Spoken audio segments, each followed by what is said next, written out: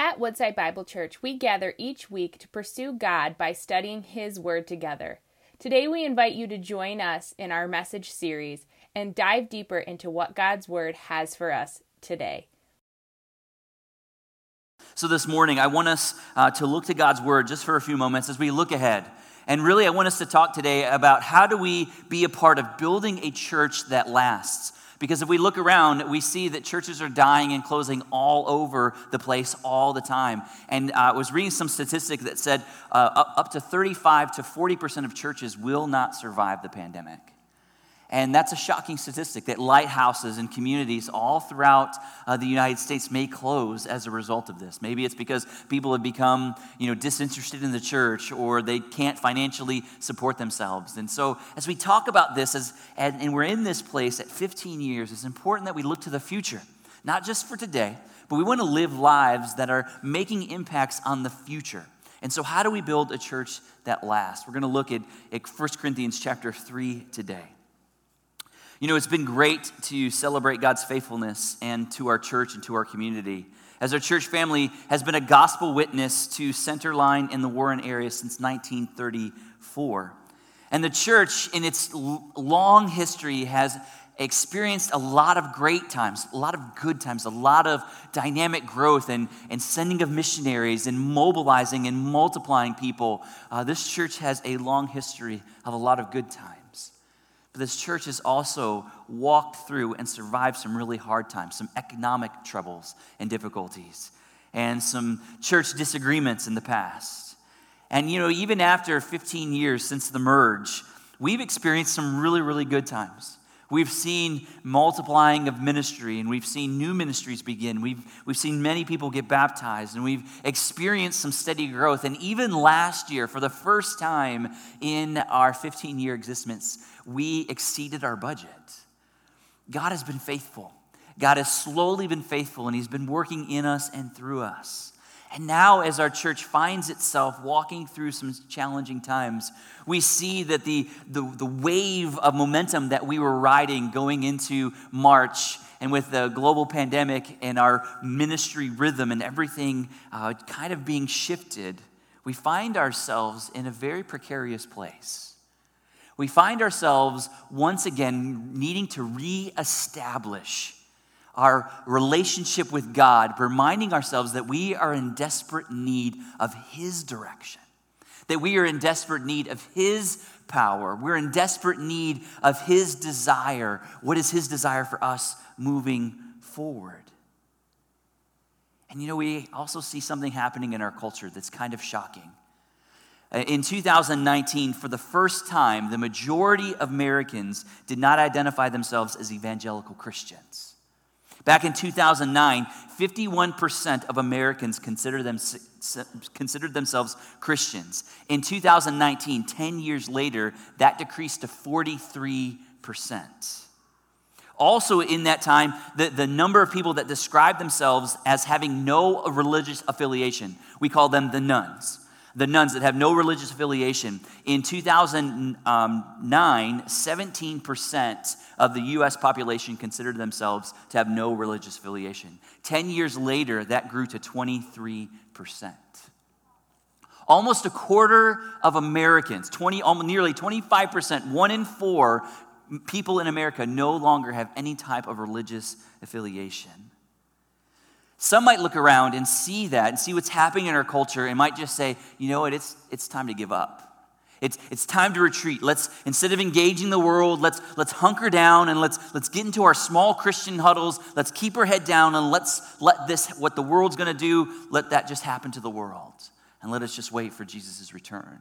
And there are some that are choosing to do that. There are some churches that have said, hey, it's too scary out there. It's too dangerous out there. We can't share our faith at the office like we used to. We can't go out and talk about Jesus when we're at the grocery store. So let's keep ourselves isolated. Let's keep ourselves safe, and we'll ride this out. Well, I want you to understand that that's the absolute wrong response. May our campus not be guilty of retreating, but may we see this season as an opportunity. See that God is doing what God has always been doing. The Bible says that God is in the business of creating a harvest. The harvest is plentiful, but the workers are few. And if we see that the workers in America are decreasing, the harvest isn't getting any less. This is our time. This is our season to not shrink back with the gospel message, but it's our opportunity to engage. I am confident that the church will continue. Though some churches may not survive, the church, God's bride, will continue to grow and to thrive until he returns to take her home. We have amazing opportunities before us. And today, as we look at 1 Corinthians chapter 3, I want us to see quite clearly and plainly that God has designed the church to grow. In its very DNA, God has designed the church to grow. And it's interesting that I chose this passage today because I was looking back at some of the old bulletins from 2005. And I came across a bulletin. This sermon that I'm preaching was actually preached August 15th, I believe it was, in 2005. August 14th, 2005. It was in that time where the church, Redeemer Baptist Church and Woodside Bible Church have agreed to merge together. And it was in this transition period before they reopened again and relaunched. And the title of the message back then was, Who's in Charge? And so I think it's appropriate that and you'll see as we get into this text today, just how meaningful and how connected this is to our current context. You know, at the time, back in early 2005, Redeemer had seen some challenging days. And earlier this week, I actually read a letter that Pastor Vince wrote to some of our missionary partners. And in this letter, it was a really amazing letter, and I should have brought it for you today. But if you want it, I'll email it to you. It was an amazing letter as Pastor Vince is trying to talk to our ministry partners of what God has been doing at Woodside and at Redeemer. And in this letter, he talks about the difficult times that the church had faced. Just being real about the sense in which Redeemer had found itself in deep decline. That there were fewer and fewer people showing up on a Sunday morning. And even though the work of the Lord was still continuing, people being baptized, people growing in their faith, the community all around it and the church culture was in a place of desperation. The church had gone through a time of a split, and the large facilities here became a huge financial burden. And the church and the leaders of the church had continued to pray and fast and seek the Lord of his direction. And they'd come to the point of just saying, hey, you know what? It's time we sell the church building. It's time we get to the point of where we put this place up on the market, and then we as a church go find a smaller place and continue ministry there. That's the decision that they had come to. And then they began praying for a miracle. And I love how Dina and I were talking this week, and she said, you know what, the greatest thing that I learned through all of this is that we are praying for a miracle, and God provided Woodside. In the right time and in the right way, because of relationships and because of the work of the Lord, Pastor Vince and Pastor Doug had the opportunity to talk together. And Pastor Doug, the Lord laid on his heart, after they had just built the new building at the Rochester Road location. Just after they had done that, Pastor Doug was like, hey, God's given us a bigger heart for the church, not just our church, but for the church. What if God is positioning Woodside to help churches that are struggling, to keep lighthouses open? And through the relationship and through God's work, God allowed the light to continue here. Praise God for that. Woodside was the miracle that our church needed. And even though they'd gone through difficult days, God answered their prayers. And I am confident that God will be faithful to answer our prayers in these days because God has designed the church to grow. Not just grow numerically, not just see more and more people come, but to grow in number, but to grow in depth. To grow in a deeper relationship with the God of the universe, the God that has created us to worship him. And so today, as we look at this passage, I want us to look at it from two perspectives. First of all, there's the individual perspective. As the commands that God gives today in the text, they are deeply individual to each one of you personally. This is a call for us to grow personally, but it's also a call to the church, to the family of God in a specific location. This letter was written by the Apostle Paul to the believers in a city called Corinth. And his intended purpose was to be written to the individual, but also to the church, because the church found itself in a very difficult place. You see, Paul was actually the one during his second missionary journey that he came to Corinth and he planted the church there. He stayed there for about 18 months and stayed with a couple, Priscilla and Aquila. And while they were serving there together, they were making tents, and he was providing, through making tents and selling tents and all of that stuff, he was making his living, but he was also very active in planting the church. And we see that the gospel began to take hold in the city of Corinth. And what was so amazing is that the city of Corinth at the time was a deeply immoral culture. In that culture, they embraced and celebrated every kind of sin. Sin was normalized. And so to be wrong and to do all of these evil things was just par for the course. And there was nothing to restrain people from living out all of their passions. And so Paul now, years later, writes this letter to the Corinthian believers, because they'd come to the place in their lives where they accepted Jesus Christ as Lord. They had a relationship with the God of the universe. But Paul was seeing a dangerous trend in the lives of the people. You see, the believers there were living worldly lives. They were saved, but they were not seeking in holiness. Instead of seeking holiness, they were pursuing the practices of the world. And so Paul here writes this letter to encourage them. And I think there's some things we can learn from this today. You see, I think, first of all, what we need to understand is the church, in order for the church to grow, it must understand its place in the world. Christians, we must understand our place in the world. We are called to live distinct lives from the world. Our lives should look different than our non-Christian brothers and sisters.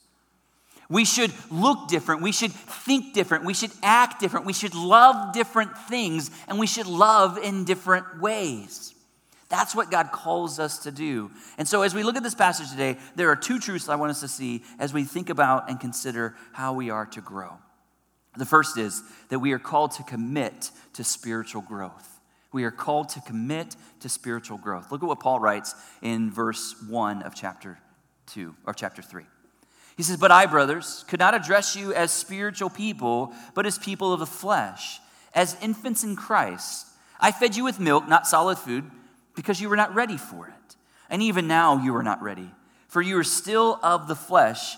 For while there is jealousy and strife among you, are you not of the flesh and behaving only in a human way? For when one says, I follow Paul, and another says, I follow Apollos, are you not being merely human? What then is Apollos? What is Paul? Servants through whom you have believed as the Lord assigned to each. I planted, Apollos watered, but God gave the growth. So neither is he who plants nor he who waters is anything, but only God who gives the growth. He who plants and he who waters are one, and each will receive his wages according to his labor. For we are God's fellow workers. You are God's field, God's building." Now we see that Paul begins with an encouragement, but it comes in the form of a rebuke. Now, I don't think there's a direct correlation between the situation that Paul is addressing and what we're experiencing here today, but I do think there are some similarities. I do think that the culture that we find in Corinth, being very, very divisive and being very, very perverse, was a similar culture to what we're engaged in today. You see, what was taking place is even the Christians in Corinth, they had gotten stuck in their spiritual growth. They'd come to know Jesus and believe in Jesus, but they'd stopped walking in Jesus' way. We see here that they were people that were living in the flesh, not of the Spirit. And we see even in this passage that there was evidence that they were no longer producing spiritual fruit like love, joy, peace, patience, kindness, goodness, faithfulness, gentleness, and self-control. They'd stopped producing those fruit, and instead we see two of the fruit that they were producing. These are fruits of the flesh. For jealousy and strife was continuing to grow in their lives. They were behaving in human ways. Their lives were not different from the world. They had become lax in their pursuit of holiness. They had become lax in their spiritual growth, and they allowed their culture to be a larger influence on their lives than their kingdom citizenship. This is a very real danger for the church today. And I'm not saying it's something that I see necessarily in our church, but there is the danger that is there. There is a danger to take our American identity and our American culture and try to merge that together or become synchronistic and bring those two things together with our Christian faith. And really what we need to understand is much of the American culture today is absolutely devoid of what is true in our Christian faith. And so to have those two, we've got to be very, very careful that we're watching ourselves and making sure that we are growing in our spiritual growth, that we're seeing ourselves committing to growing deeper spiritually. Something that we must commit ourselves to, because we never arrive. You're never going to get to the place where you've got it all figured out. But we've got to continue to grow in our relationship with the Lord. In verse 4 of this passage, we see that the way that the Corinthian Christians were living worldly is that they weren't living in unity. They were living in opposition to one another. They had allowed themselves to disagree and form factions inside the church. There were two groups. You can see it right there. There was the Apollos group and there was the Paul group. And what I want us to see is, and we live in the world today too, is that the world constantly seeks to pit people against one another. There's always the camp of wanting to determine who's right and who's wrong, who's in and who's out, and that should never show up in the church because we're all one in Christ.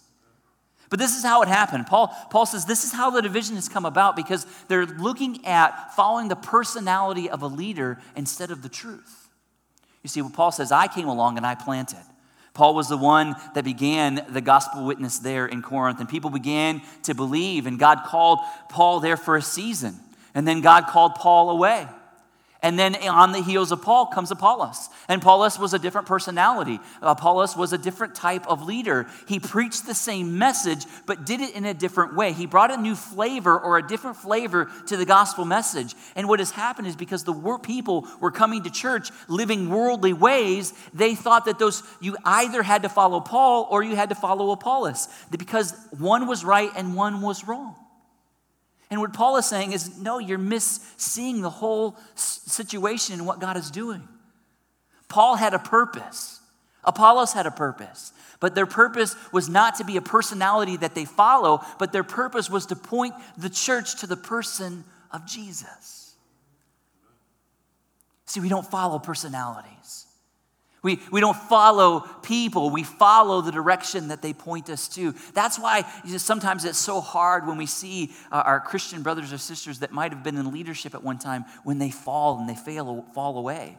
Because that does happen. And as sad as that is, sometimes our faith in Jesus is shaken when we see someone fall. And I want you to know that we don't follow the person, because people will fail you.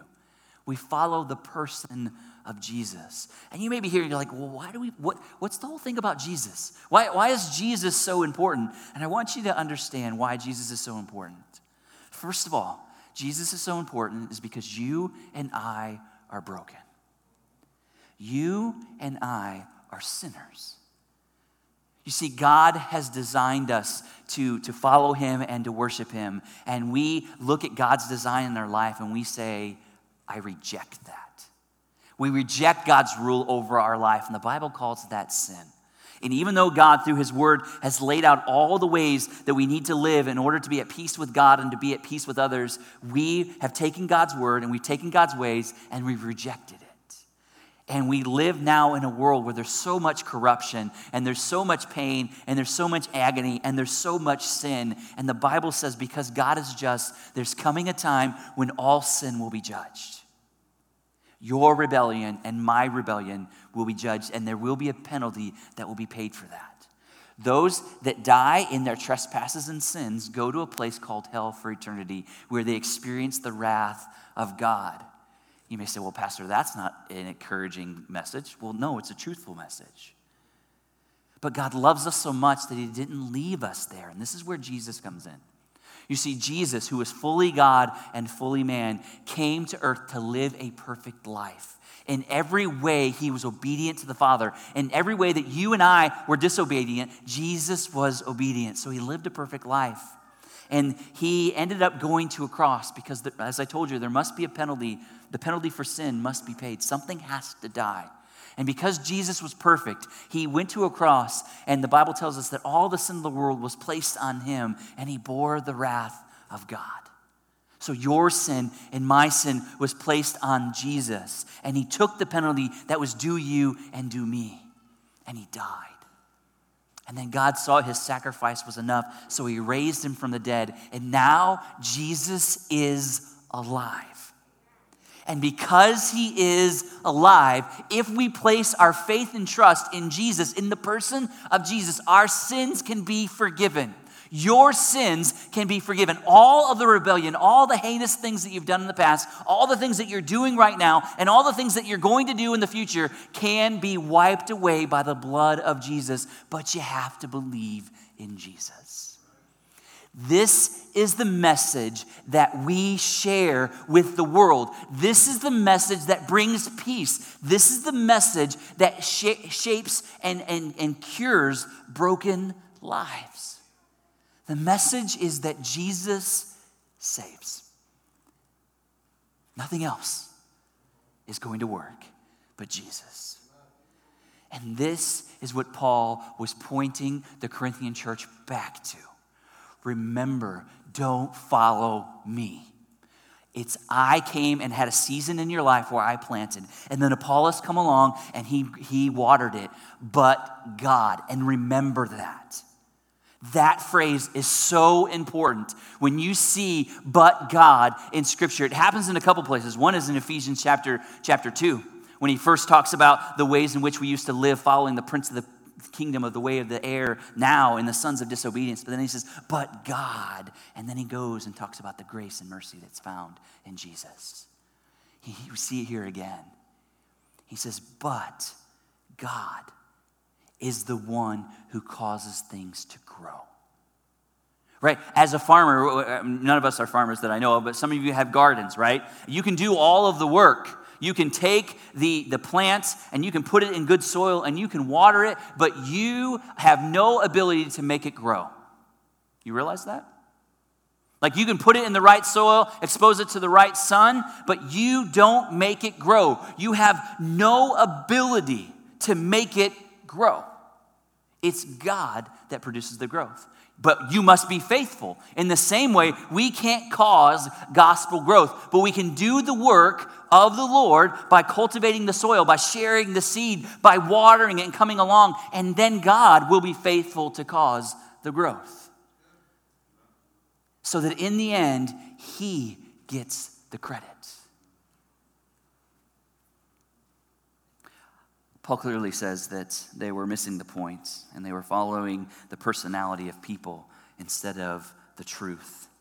And I'm so encouraged. I'm going to just brag on our church just for a moment. It's been so encouraging in the past couple of transitions that we've gone through to see just the way our people have embraced new leaders. The transition from Pastor Dan to me. I'm so blown away how quickly you received me. How quickly there was didn't cause division. There was no, I follow Pastor Dan and now I can't follow Pastor Jeff. You guys embraced me. And I think you guys have really done this well, even as we see the transition from Pastor Doug to Pastor Chris. In the same way, even though as great as Pastor Doug was, as helpful he was to the church, I don't feel like our church was ever following the personality of Pastor Doug. Pastor Doug always was clear, as we follow the Lord, we follow the Lord, we follow the Lord.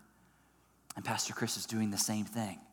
And so I'm just so thankful for that. But in these days ahead, let me remind you, especially as time has been weird and our rhythms have begun to be messed up and we're trying to establish continued godly rhythms, maybe it's possible in this time your worldliness has come back to the forefront. Maybe some past sins that you've dealt with are now finding their way creeping back into your life. Well, let me encourage you that let the message today be a reminder that you're called to grow, and we must stay committed to spiritually growing. And the way that we do that is we confess our sin. We lay our sin at the feet of Jesus and then receive his forgiveness. Or maybe you've allowed yourself to feel like you're in a faction, or you feel like you're so divided and the church is divided. And I'll tell you, there's lots of ways that our church could be divided in this season. And I'm so thankful for the way that many of you are working towards peace, understanding that we're all in different places. We're in different places as it relates to faith and fear and what we think is the best path forward. I'm so thankful that this has not been a huge issue of contention. You guys have been doing a great job, but let's continue to do that. The second truth that I want us to see from this passage, and we'll get through it quickly, is that we need to continue to build on Christ. We believe in Christ, but then we continue to build on Christ. Look at me in verse 10 to 15. It says, according to the grace of God given to me, like a skillful master builder, I laid a foundation, and someone else is building upon it. Let each one take care of how he builds upon it, for no one can lay a foundation other than that which is laid, which is Jesus Christ. Now, if anyone builds on the foundation with gold, silver, precious stones, wood, hay, straw, each one's work will become manifest, for the day will disclose it, because it will be revealed by fire, and the fire will test what sort of work each one has done. If the work that anyone has built on the foundation survives, he will receive a reward. For if anyone's work is burnt up, he will suffer loss, though he himself will be saved, but only through fire. So Paul is encouraging the church to continue to build on Christ, and he moves from an agricultural illustration to talk about being a builder of buildings. And I think he begins this interesting phrase that sometimes we gloss over, but is the key to how we build on Christ. We must build by the grace of God, or through the grace of God that he's given to you. That's the only way that we're going to be able to do it. Because churches can come up with all kinds of programs and plans and all of that, but they're not coming from the place of being covered by the grace of God. Then it becomes an invention of man and not a work of the Spirit. And so don't lose sight of that as we begin to unpack this passage. It is according to the grace of God given to me that Paul became a master builder. His desire of his life was to be a master builder. He was in the process of building something that would magnify his Savior, that was laid on the foundation of Jesus Christ. It was the work that he gave his life over to. And if you look in this passage, he says that it's not only just the work of Paul, it is the work of the church. And then he goes on, he says, let each one take care of how he builds upon it. So in essence, there's kind of a duality or a dual role here. He's talking about you as an individual. You are laying bricks, or you're laying work or materials on the foundation of Christ. But so is the church. In this generation and in this time, our work is being laid on the foundation of Jesus, and not all work is the same. Look here, he gives us 6 types of material that are used, that are laid on the foundation. There's gold, there's silver, there's precious stones, there's wood, there's hay, and there's straw. And just by implication, what Paul is saying is there are good building materials and there are not good building materials. The good building materials are gold and silver and precious stones, and the bad ones are wood, hay, and straw. Now, here's the crazy thing about that. You can build a really, really, really quick building with a lot of wood. Right? That's quick work. But it takes a lot more time to build with things that are made that are worthwhile. It costs more money and it takes more time.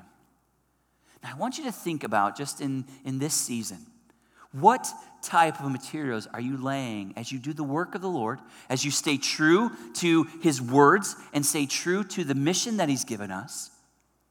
What type of material are we laying on the foundation that God has for us? See, our message never changes and our mission never changes, but how we do them, how we work them out will be tested. All of our work will be measured. And the Bible says here that it will be tested by fire. There's coming a time when how we respond in this generation to the church and how we respond to the culture that's out there, it's going to be tested. And some are not going to survive. The church will survive. The church is going to outlast us. The church is going to remain forever. But the pieces within that will be burnt by the fire. The church wins, but not all churches will survive. Not all Christians will live fruitful lives. I encourage us during the season, we need to take an inventory into the materials that we're using to build our lives and to build what materials we're using to build our church. He's not saying here that it's not talking about losing your salvation, but what he's talking about is losing our fruitfulness and our usefulness. That there is coming a test. History is going to judge the church and how it responds in this generation. It's important that we need to understand what's really going on in the world today. The church is losing ground in America, but God has called us to live specifically at this time and this age so that we can take the gospel message to the rest of the world. We must not in these days soften our message. There are some that want to preach a gospel that's inclusive of all things. And let me tell you this, the gospel is inclusive. It's inclusive to the fact that anyone can be saved, but it's exclusive to the fact is that the only way you can be saved is through Jesus. If anyone preaches anything other than that, it's not the right gospel. We can't kowtow to sin and say, well, that's okay. This kind of sin is okay because now our culture has said that it's allowable. That's not the way we're supposed to live. Jesus has clearly given us the way to live, and peace is only found through Jesus. So we cannot soften the message, nor can we retreat from the mission. But it's in this time, in this way, that we learn the secrets of how to speak the truth in love. That's the way I want us to march from this day forward, is to understand the gospel message, but speaking the truth in love. We don't need to be the church that stands in the corner and condemns everyone because they're sinful. We need to be the church that stands on the corner with a person that is laying there on the corner, showing them that Jesus loves them. We need to be there where people are at work and they're disagreeing with each other. Instead of putting fuel on that, we come with the gospel message. I would love this. People in the world today don't need to know what you think. They don't need to know what you feel. They need to know in whom you believe. Right? Like when you're talking with your friend that's worried about what they're going to do with their kid's school this fall, and they're all worried about, like, is my kid going to be able to go to college and all this other stuff? What message are you coming to them with? Are you saying, well, the school board? Are you saying that Jesus says, trust in him? Jesus says, don't be anxious about anything. Right? That's where we engage in this time. Instead of continuing with the messages of the media and the message of the world, we come with the message of Jesus and we figure out, what does Jesus say to the problems that are all around us? And he speaks a lot. And he has a lot to say. Again, the world doesn't need to know what you think. The world doesn't need to know what you feel. The world needs to know what Jesus has already said. Let us be faithful. You want the church to last? You want to not be overwhelmed by the challenges that the church faces? We need to be people that are deeply embedded in the Word of God, that we are in Christian community, that we are doing this together. This is not a time to live in isolation all on your own. It's time to come together and be a part of the family of God so that we have an army that's able to go out there with the love of Jesus. This is where we are going, church. This is what we're doing, and it's going to come at a price. It's going to come at a complete and absolute surrender from all of us. If we're not willing to do that, I pray that you spend some time saying, God, get me to the place of where I'm willing to say, my life is not my own. My children's life are not my own. With whatever you have before me, Jesus, I come now and I lay myself down, ready to be used by you for the work that you have set before us. Church, this is the time where we focus on Jesus more and we live in the grace and mercy more, and we see people experience the deep abiding love that we've experienced too. Let's pray. Father, I thank you for this message today. Father, I thank you that you have designed the church to grow. And Father, you have given us the way to do that. You've given us Jesus. You've given us everything that we need in order to engage our culture, but also live lives of worship before you. And so, Father, I pray in these moments, right now, as we just spend some time in quiet reflection, I pray, God, that your Spirit would be working inside of each one of us. Father, that you would be revealing to us areas of sin, ways in which we've stopped growing spiritually and we've exchanged the truth of God for a lie. I pray, God, you'd bring those areas to mind and that we would confess them to you. And then I also pray that in this season we would recommit ourselves, that we would recommit ourselves to your mission, that we would say, God, use me in this season however you want to. And maybe what that commitment is recommitting back to the church, saying, I'm going to be here. I'm going to not only just be here, but I'm going to be a part of this body, giving my talents and time and treasure to see the kingdom of God advanced in this place. But God, we so desperately need you. We can't do this on our own. We can't do this in our own way. So God, show us the ways in which you want us to go. In Jesus' name we pray. Amen. Thank you for joining us as we study God's Word together. We would love to hear how God is moving in your heart and get you connected into the Woodside Bible Church family. Head over to woodsidebible.org/connect to introduce yourself to us today.